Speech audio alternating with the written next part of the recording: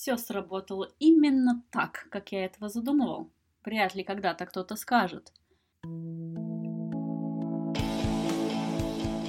Я чувствую себя ужасно. Микроподкаст о лидерстве с мастер-сертифицированным коучем Кристиной Сакс. Перевод Оля Шапира, сертифицированный коуч лидерства. Хроника 3.5F. Переломные моменты. Часть 2.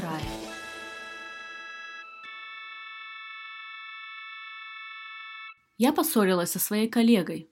Не то чтобы прям поссорилась, ведь мы обе занимаемся коучингом, а значит мы постоянно анализируем нашу динамику, обсуждая и прорабатывая эти моменты вместе.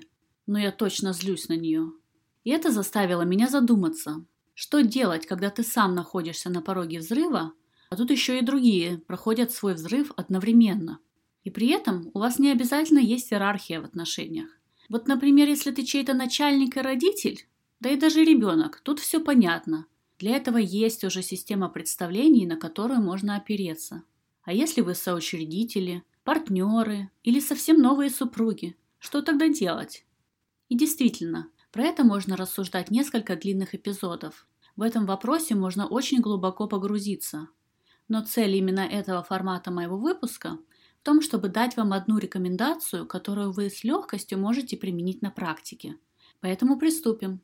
Я хочу задать вам один вопрос. За что вы так крепко держитесь, что мешает вам прийти к примирению? В моем опыте коучинга самый очевидный ответ, и это то, что я вижу первым в диалоге с моими клиентами, которые не могут справиться с этим сами, это то, как другой человек не прав.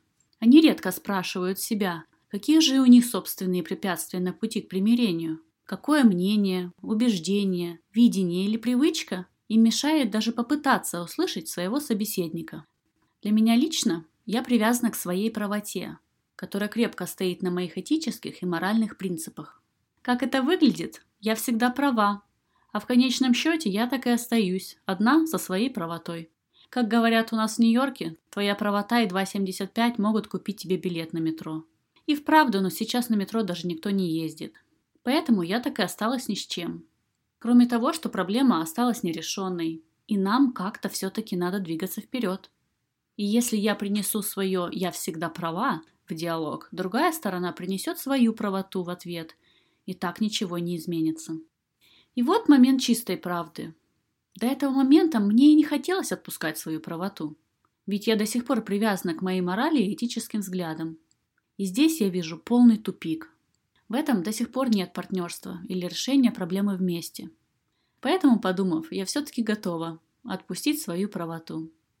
Я отпущу свою привязку к тому, что должна быть всегда права. И у нас будет возможность встретиться на совсем другом уровне и уже решить это вместе. Поэтому мой призыв к действию – спросите себя, что вы не готовы отпустить, чтобы пойти навстречу другому человеку и разрешить эту проблему вместе. После того, как вы задали себе этот вопрос, обратите внимание на более целостный подход. Что для меня важнее, чтобы я всегда была права или найти общий компромисс в этой ситуации? И послушайте, я не могу обещать, что ваша ситуация разрешится мгновенно, так же, как я не могу гарантировать, что моя ситуация разрешится иначе. Но теперь у нас есть маленький шанс на то, что наша беседа пойдет по-другому. Как беседа с шансом на победу для нас двоих.